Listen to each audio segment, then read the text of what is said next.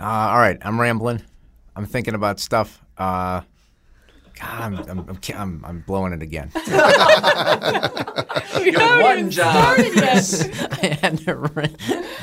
That's the audio snippet for the beginning of the podcast.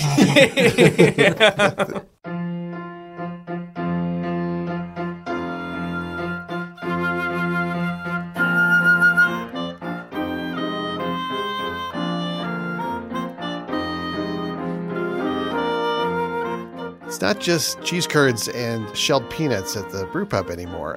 I'm Rob Thomas. I'm the features editor for the Capital Times. I'm sitting in for Lindsay Christians, who's normally in this chair, but she's taken the month off. And while she was gone, we decided to pitch in and do a special podcast and a series of stories about brew pubs, specifically the food you can get at brew pubs around Madison, which have evolved into some really cool and interesting stuff. We'll be talking about the different things we tried and the different ways that brew pubs are approaching their food menus. It's a really fun conversation, so stick with us.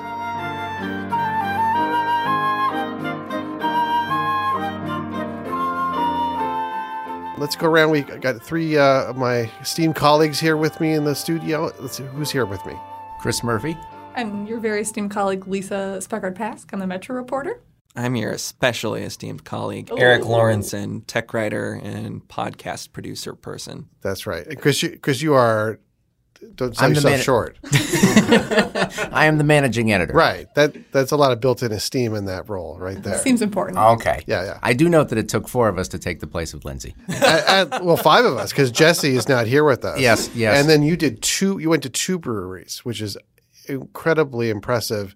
Also suspect, I think. But I don't know if anybody asked you to do that. But yeah. So I'll start because I went to Vintage, but it's the new Vintage Brewing out in Sauk Prairie. So I'm a big fan of the Vintage that's on Whitney Way. There's 2 in Madison, one in Whitney Way, one downtown on University for the beer, but also they have a really good, I guess they call it like a food menu that's elevated American. So I know it's very trendy concept, I guess, but it's very mac and cheese, burgers, but usually some interesting spins on those things. And so we went to Sauk Prairie, and if you're inside the bar, it feels a lot like the other Vintage. I mean, the beer tap is mostly the same. The food menu is mostly the same. But the big difference is when you go outside, because it's got this huge wraparound deck that overlooks the Wisconsin River, and it's just such a beautiful location. It's about a half hour northwest, I think, of Madison, and especially in the summer, if you're going out to Devil's Lake or you're going to Spring Green, I mean, it's just a great sort of stop-off way. You know, the wraparound deck is sort of the big sort of most overt draw, but I think for Vintage, the big draw is they've converted the basement of this old building into a big brewery, basically. I think the brewery at Whitney makes 2,000 barrels a year. This one makes 8,000. If you're a beer lover, the cool thing is, I mean, there are a lot of beers that are exclusive to Sauk Prairie that you won't find in other locations. Some of them are one's like the Sauk Hop, which is like a hoppy beer. One's the Sauk Nest Monster. Clever. Brewmasters love their puns, I think. It's like hair salons that way. This is off topic, but did I tell you the story about me and Old Sauk Road? No. Chris may know this story. When I first moved to Madison and I heard the name Old Sauk Road, I thought it was spelled S-O-C-K, and then it was like named that way because it was shaped like an old sock. It was kind of wrinkled, but kind of, not quite a dog leg. And I really thought that until somebody set me straight. Well, now I'm never going to be able to not think No, that when I hear exactly. Sauk Road. Did someone have to, like, someone in a personal interaction had to set you straight? Yeah, I think this was Katie Katie Dean, who loves this story. So, on her benefit, Yeah, I don't I'll see her tell letting that go No, anytime soon. it'll come up. So, anyway, this is SAUK. What was your favorite thing that you ate there? So I got a burger, which I have not seen at the other locations. Like I would say probably 80 to 90% of the menu is the same, but there are a couple of things that like you can get deep fried pickles out there. I didn't see them in other menus. What I got was a burger called the Philly, which was basically a burger and a Philly cheesesteak with like the burger, but then like shaved meat and grilled onions and no whiz, but provolone and American cheese, and it was really good. It was one of those burgers you get where you're like there's no way to eat this thing. Like, it's going to be just sloppy, but it held together surprisingly well. And then my wife got a blackened chicken sandwich, which was on pumpernickel, which was a weird choice for a like a Cajun chicken. So, and that was pretty good too. And the kids got usual mac and cheese and stuff. So, I mean, for the family, it was like a great outing. The one thing I will say, maybe we'll edit this, is like, I was reminded very quickly that we were not in Madison anymore because as we were leaving, I heard another patron say, it was like a group of 6 guys, and he said, "If we don't bring manhood back, we're just not going to survive." And Greta is wearing, which is something you don't hear in like the Weary Traveler a lot, that kind of sentiment. And Greta was wearing her "Never Underestimate the Power of a Woman" T-shirt at the time, and she didn't hear the comment, but I was like, "Oh, that could have been really fun. That could have been a really fun clash of cultures if she had heard that." So you guys hop back on your bikes and bike back to That's Madison? right, exactly. Yep. I mean, I highly recommend it. I think basically, I like vintage anyway, but it's a neat way to see something a little different, and you can't beat that view. Do you want to go next, Eric? I could go next. So I went to a location that is not brand new. It is about 5 years old. It is Next Door Brewing on Atwood Avenue. This is a place that, according to the general manager that I talked to, people really actually think of it as a restaurant. The logo of Next Door Brewing is actually a big old barley fork put in between these barley grains, which is really to emphasize that they've always kind of had this focus on both pairing beer with food as part of the experience and also incorporating beer as an ingredient in a lot of its dishes. A really hearty chunk of this menu had beer as an ingredient in some way, shape, or form. Such as? One example would be a dessert that had 3 different beer components to it. It's literally called the beer pie, and it comes with this upper layer of this really fudgy chocolate ganache that has a porter in it. Underneath that is like a custard situation made out of a blonde ale.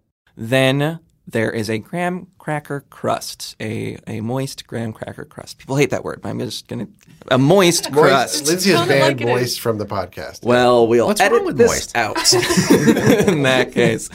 And yeah, that had spent grains from, the brewing process. Wow. When, It they make really- the wort, they have all that leftover grain and they mix it in with the crust. A lot of items on the menu specifically incorporated what they call their Kaleidospoke, which is one of their flagship beers. It's an American pale ale that they use for the batter on their cheese curds. They use it to brine their wings. If you order pretzel sticks, which they home bake, they're these really thick, chewy appetizers that were, not to opine too strongly here, but they were pretty delightful, I thought. Yeah, they come with different dips, including a beer cheese spread and this cherry beer mustard, both of which incorporate beer. It's like a beer-soaked menu. Yeah. Does that actually enhance the food, or do you think it's more like kind of stunt? Like here we'll put beer this way and this one, or do you think it legitimately makes for better food? I don't think it's a stunt. The menu doesn't call attention to that, okay. really. It's only kind of in the aggregate when you look over everything. You're like, oh man, a lot of these items do actually kind of feature beer in them, don't they? If you didn't know that beer was a component, it's not. It's a really subtle thing, especially if they're using a light pale ale. That's not going to change the flavor profile of any of these dishes profoundly. But, I will say, in the beer pie, which you are welcome to sample because Michelle Stocker, our photographer, just visited Next Door and brought along some treats, and they're in the break room right now. Sorry, listeners, this is just for my colleagues, not for you. No, guys, stop by. Stop by the newsroom. We should have some left. Yeah. Maybe we'll have some in the fridge left over. Yeah, I would say I picked up on maybe a little bit of maltiness, given that the porter is a pretty prominent part of that ganache. What the general manager told me is his theory is that when it comes to pairing beer with food, it kind of makes that a happier marriage when you add a beer as an ingredient. Okay. Which is something I'd never heard before, Right. but it's a compelling idea to me. So what was the favorite thing you had, either beer-soaked or non-beer soaked? I gotta say that that beer pie is really a decadent treat. It was definitely my favorite. On the brunch menu, there is a sandwich, a burger, actually, called the Honey Brie Burger. Takes a combo of Granny Smith apples and honey and brie, which is already like just a great concerts in the square, picnic basket kind of fare, and just puts it in a burger. And it's kind of, it's nice. That sounds nice.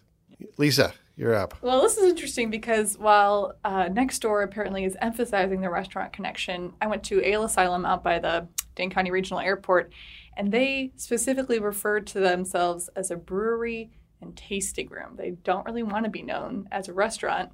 They want to be known primarily as a brewery, and because a lot of their beers are also in restaurants around town. But they have a pretty full-size menu, actually. They have sandwiches and salads and burgers and appetizers. And Wisconsin confession, I don't even like beer, but I am really... What? I don't like beer, but I'm like chomping at the bit to get back to Ale Asylum because I enjoyed the dishes I had there so much. So they, like I said, they have kind of basic things, but some of their really popular things which I tried are duck poppers. So it's like duck breast with jalapenos, wrapped in bacon, topped with cream cheese and balsamic sauce. And then another really popular thing, which is in fact so popular that it was off the menu, but people like begged for it to come back. And apparently one like military service member messaged them saying, could you guys put this back on the menu while I'm home on leave? It's these lemon pepper shrimp tacos, which were also incredible. Ooh. So basically, I was really psyched by my whole visit, and I would go back and we'll never drink beer there and be totally happy with it. That's so interesting. They don't, like, I remember when I first went there when it opened, and it, like, they really had almost no food there. It was like a couple of like pizzas that were like, I mean, just kind of, basic pizzas thrown together. Yeah. And so I wonder if they just kind of like got enough feedback, people going like, kind of want something to eat with this, that they start expanding their menu and have made it pretty great, it sounds like. Yeah, they've really expanded. They do a fish fry every Friday with like 5 different types of fish. One thing that's kind of funny, though, is they literally did not get French fries until this summer because their kitchen is so cramped that they like couldn't fit in another fryer for the fries, and they finally got those because people were constantly being like, can I have fries with, my beer? Right. They couldn't do it. Wow. Well, Chris, you got your twofer for us. For me, going to brew pubs is associated a lot with Ultimate Frisbee. If you're a part of the Madison Ultimate Frisbee Association, that those teams get 2 free pitchers from the Great Dane after every game. So I have, like thousands of other people in Madison, I am a almost twice a week patron, in the summertime at least, of the Great Dane. So going to a brew pub, having a few pitchers, and with others, of course, and eating dinner is all part of the Madison experience. So the Great Dane was not originally on our list, but I volunteered. I put myself in the line of fire again because they have revamped their menu. The Dane is Madison's oldest brew pub. They've been around since 1994 at their downtown location. Of course, there are 3 others in Madison and 1 more in Wausau. I wouldn't call this a menu overhaul. The one thing I don't like is it's no longer a newspaper. Right? It's not? It used to be like a little newspaper, and when I went to at least the Fitchburg one, it's not like that anymore. That is correct. The menu format is no longer in a newspaper format. It looks a little more standard. Print is not dead, though. It's never. Okay, good. The executive chef, Matt Pace, I asked him how people have received the new menu, and he said, well, there have been a fair amount of comments about the format change. Right. I didn't press him on that, but yes, probably others noticed that as well. Yeah. Given the interest among the Frisbee community in the Dane, I put out a question on Facebook about how they felt about the new menu. For the most part, people like the new things, and there's things like pork belly over watermelon, and an addition of Brussels sprouts and roasted Brussels sprouts and cauliflower, and a tangy sauce. There are fried Filipino spring rolls and orecchiette pasta, and this is all kind of typical of the Dane. You start with your burgers and your nachos, your fish tacos, and then you have more inventive dishes put around it. So it seems like that this is more in keeping with the theme. So people like those, but there was a lot of lamentation for dishes that we that are no longer. Yeah. Farewell smothered and covered fried chicken, beer bread and honey butter, Southwest tortellini. There was a thread of that. There's some molasses. Okay. Yeah. A wistfulness. Right. So what was your favorite of, did you get an old standby or did you focus on the new stuff? This is an app, but I had the roasted Brussels sprouts and cauliflower. Really liked that. One of my team members got the orecchiette pasta, and he said that was really good. And we all know the Dane menu by heart. Right. So now it's having to get up to speed. New menu, same 2 free pitchers if you. Yes. Excellent. Yes. Okay. Now, also another Frisbee connection. Former Green Eggs and Hammer. That's my team member. Ryan Brown is the co-owner and co-founder of Working Draft Beer Company, which is the other brew pub I went to, or tap room. And I was really eager to go there. I've heard a lot about it. It's near a house of a friend of mine. So this is my first time going there. Really, really liked it. And I have to say, when you first walk in, first of all, it's right on the bike path. Bikes outnumber cars in the parking lot.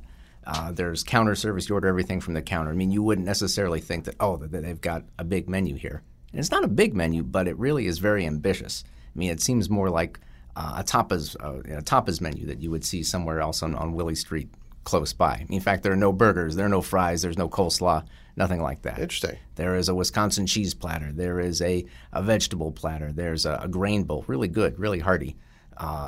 There's a lamb sandwich. So it feels much more Willie Street restaurant-like. In fact, they have a chef there, even though, of course, the founding of it was the beer. Interesting. What was your favorite thing there? Let's see. I was a fan of the pimento cheese spread. That's got Hook's 5-year cheddar in it. A fair number of things have pork from Dan Fox's farm, Fox Heritage Farms. There's a snack mix there that for an extra $1 you can put in candied bacon, and as my table mate remarked, it became God's trail mix.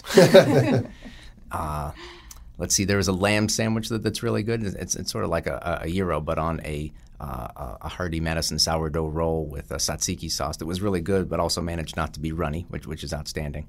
They sell WM chocolates there by the bar. So very unusual for taproom food, but really good. Well, it's funny. I mean, I wonder how long ago it was that brew pubs basically like cheese curds and maybe a pretty basic burger, pizza, and that was it. And I mean, all of us have mentioned all these very inventive and creative dishes, and incorporating beer in some cases. I mean, it really is very quickly evolving into a whole other thing where they're making food that is inventive, but also kind of fun and kind of maybe unpretentious, I guess I would say, while still being creative. Well, guys, we'll have stories and photo galleries up at captimes.com that you guys wrote, and Michelle Stalker took the photos all week, so people can check those out. Thanks for eating and drinking. Anytime. Yeah, Anytime. Appreciate it. Treat. All right.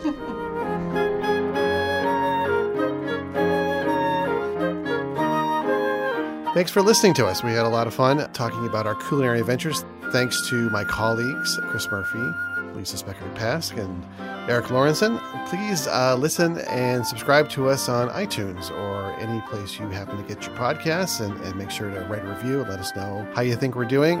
We also have some great other podcasts here at the Cap Times, like Mad Splainers and Wedge Issues. Thanks to Patrick Christians, as always, for writing and performing the theme music for Corner Table. And thanks to Eric again for editing and producing the podcast. I'm Rob Thomas. We'll see you next time.